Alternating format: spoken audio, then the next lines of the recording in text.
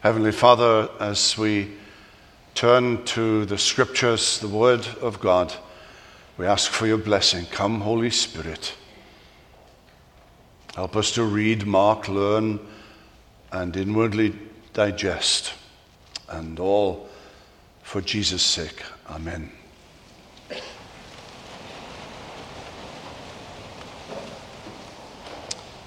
Our text this morning consists of two verses, 2 Timothy 3 and verses 16 and 17.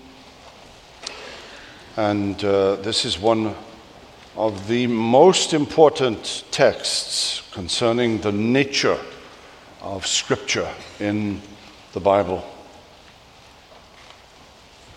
Speaking to Timothy about the sacred writings in verse 15 that are able to make you wise for salvation through faith in Christ Jesus. Paul now goes on to say, all Scripture is breathed out by God and profitable for teaching, for reproof, for correction, and for training in righteousness, that the man of God may be complete, equipped for every good work. Now, when you hold a Bible in your hands, and I trust you have one in your hands, and you may reach forth for the one in the pew if you don't have it in your hands, what is it that you have? And Paul is giving you here a very succinct answer, that what you have is the infallible and inerrant Word of God. Now, Sinclair Ferguson, in his new book called Worthy, which he kindly dedicated to Rosemary and myself,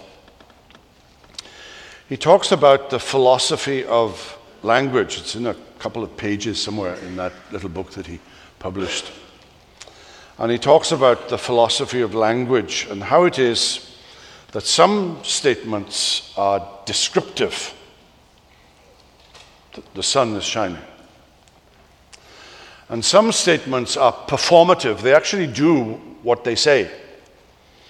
I stand at the front here 4 or 5 times a year, and I say, I pronounce you husband and wife. And those words actually perform the action.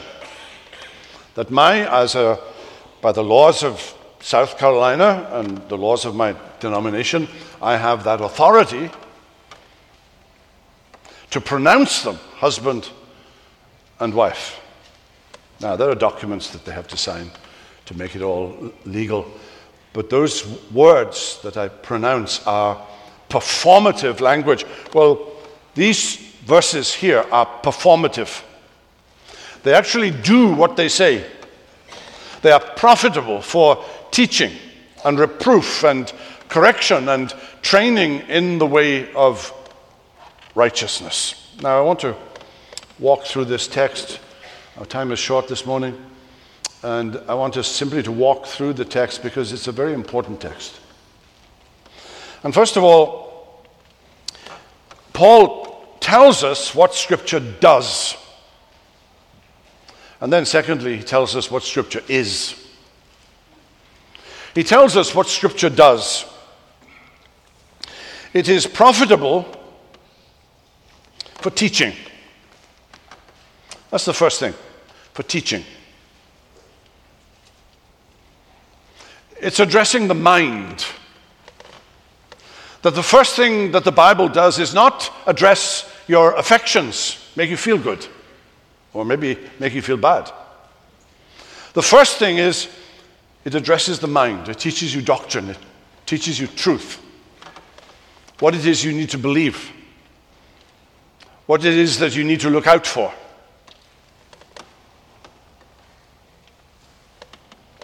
Doctrine is important.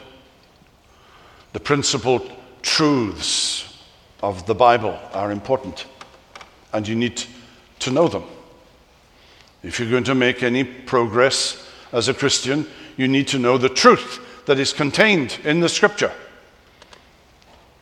You and I are bombarded by error every single day. And you need a discerning mind and a discerning Christian biblical worldview in order to combat all the forces of darkness that are coming our way. It's profitable for teaching, for the mind. Secondly, for reproof. Addressing here the conscience. Every one of us has a moral indicator that sometimes works and sometimes doesn't work the way it should. Paul talks about the natural man either accusing or excusing himself. That moral indicator that tells you what is true and what is false, what is good and what is evil.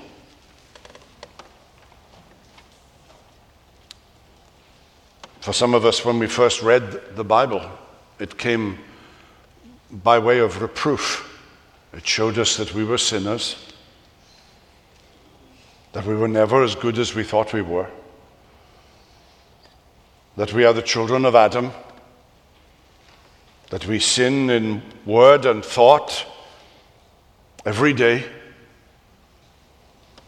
and that no amount of effort on our part can earn our way into the affections of God, and that if we are to be saved, He must do it. He must do all of it. We need to be what C.S. Lewis calls somewhere, we need to be undeceived because we deceive ourselves. And reading the Bible will come often by way of reproof in your conscience. And then thirdly, correction. And the Greek word epanorthosis is the word that you would use in secular Greek in the first century for putting a broken bone back together again, putting a splint on it, putting some bandages around. We're talking about first century medicine there. To straighten what is crooked, to correct. And then fourthly, to train in righteousness. To train in righteousness. And the word for training in Greek, it's the word paideia, which we often translate as a child. So training in righteousness, meaning growing into spiritual adulthood and maturity, so that the man of God might be complete, equipped for every good work. That's what it does. It teaches, it rebukes, it corrects, and it trains in righteousness. Now, the question is that the way you're reading the Bible? Are you reading the Bible just to get a little verse that will cheer you up for the day? And there's nothing wrong with that in itself. But you need to be more disciplined. When you read the Bible, when you read a passage of Scripture in your devotions, you should ask yourself, first of all, what is this teaching me? Write it down. I'm not a journal sort of person, but lots of you are. And you keep a little journal and you write it down. What truth is being taught here? What sin is being shown here as it meddles with your conscience and begins to rebuke you? What part needs to be corrected? A certain lifestyle, certain affections,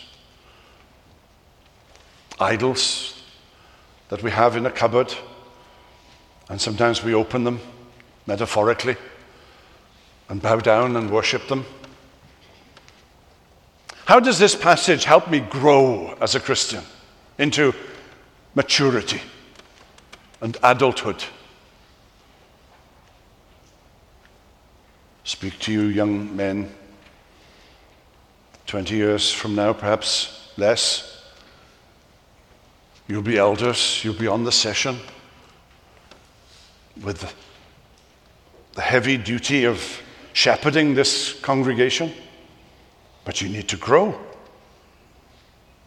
You need to grow into adulthood, spiritual maturity and adulthood. Well, then he tells us what Scripture is. Because what it does is governed by what it is. And he says two really important things. First of all, he says that all Scripture is breathed out by God. That's the ESV translation of the Greek word theopneustos. And theopneustos is a Greek word consisting of two words, theo, which is theos, which is God, and pneuma, which is spirit. And spirit, both in Hebrew and in Greek, can sometimes be translated as breath or wind. God, Genesis 1, God spoke. And it came to pass. He spoke and creation came to pass. Well, here, Scripture is the product of God breathing out. We talk about inspiration, but actually what's being taught here is exhalation, to exhale, not to inhale, but to exhale.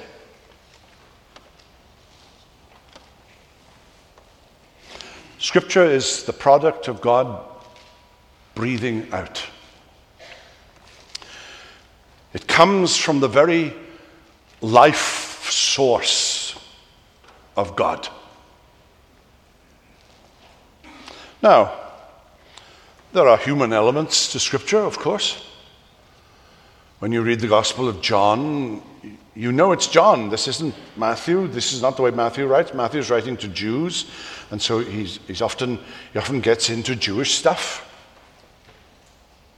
Mark is in a hurry. Keeps using a little Greek word, kai euthus, and suddenly, he's always running. You can tell an epistle from Paul. And it reads different from John's letters or Peter's letters. They just read differently because he has a style. When you read Isaiah in Hebrew, it's very difficult. Very difficult. He moved about in the court of the king, so he used very meticulous language. But Amos is a farmer. And he talks like a farmer and writes like a farmer. No offense to farmers. My father was a farmer, my grandfather was a farmer, so no offense to farmers. But you can tell that Amos is a country boy.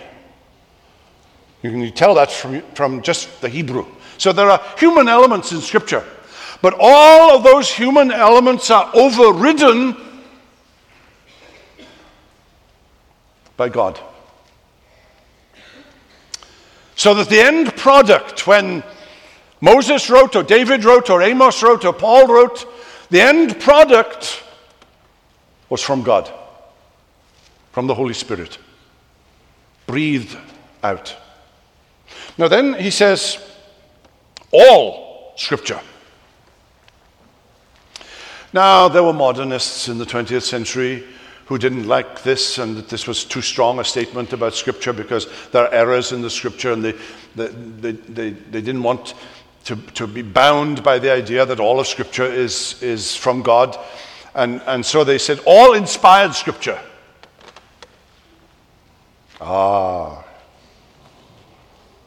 Meaning that there are bits of Scripture that are not inspired. But the Greek grammar and syntax will have none of it. Because what Paul is actually saying is that all Scripture, every jot and tittle. That was Jesus' view of the Old Testament, every jot and tittle. And he's using little strokes in the Hebrew alphabet, little dots and little curves and so on. Even down to the jot and tittle. Inspired, breathed out by God. Now, follow the logic. If all the Bible, and he's talking about the Old Testament, we'll come to that in a minute as to how we get into the New Testament, but follow the logic of the argument. If all of Scripture, if the entirety of the Old Testament is the product of God breathing out, then it cannot be in error, because God cannot be in error. It cannot contradict itself, because God cannot contradict himself. If you've come up with an interpretation that contradicts the interpretation of another passage in another place in the Old Testament, your interpretation is wrong. You need to go back and do your homework. Scripture comes from God. God, follow the syllogism. Scripture comes from God. God cannot lie. Therefore, Scripture cannot lie. Which is why we believe in the doctrine of the infallibility or the inerrancy of Scripture. And we sometimes use those words as synonyms, although technically infallible means that it doesn't deceive, and inerrant means that it's free from error.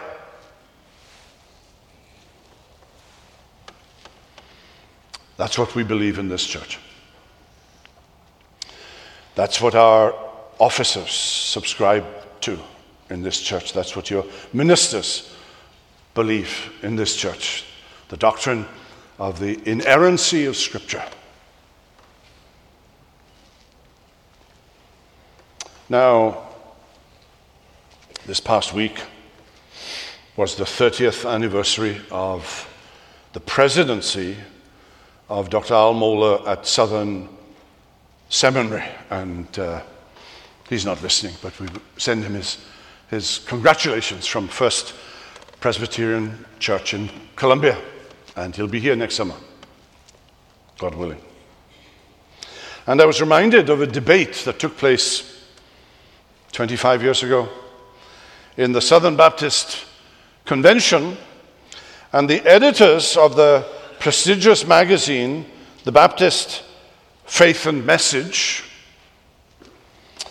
wanted to change the basis of final authority. Up until this point, the final authority was Jesus. But he wanted to change, the editor wanted to change the basis of authority. The final basis of authority is Scripture. And a modernist stood up and objected. And he said, I worship Jesus, not the Bible. And Dr. Al Mohler got up to the microphone and he said, this is precisely the problem. That we're pitting Jesus against the Bible. How do we know anything at all about Jesus?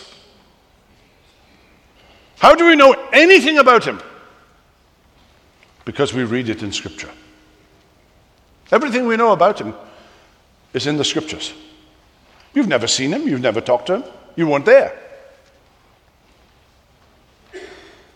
You don't have a little thing in your closet at home that's been passed down through 100 generations. Everything that you know about Jesus is in the Bible. So the final authority is Jesus.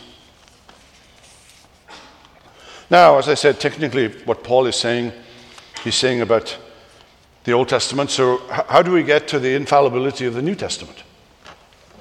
Well, let me walk you quickly Jesus saw his own teaching on the same level as Scripture.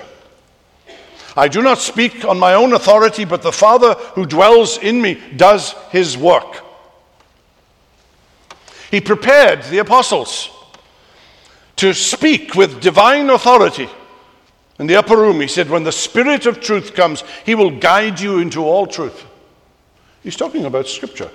He's talking about the production of the New Testament. The apostles claimed to be inspired. In 1 Corinthians 2:13, we impart this in words not taught by human wisdom, but taught by the Spirit. And Peter says of Paul's letters, some twist his letters as they do the other scriptures, implying that Paul's letters are also scriptures. It's an astonishing claim. So what is it that we believe?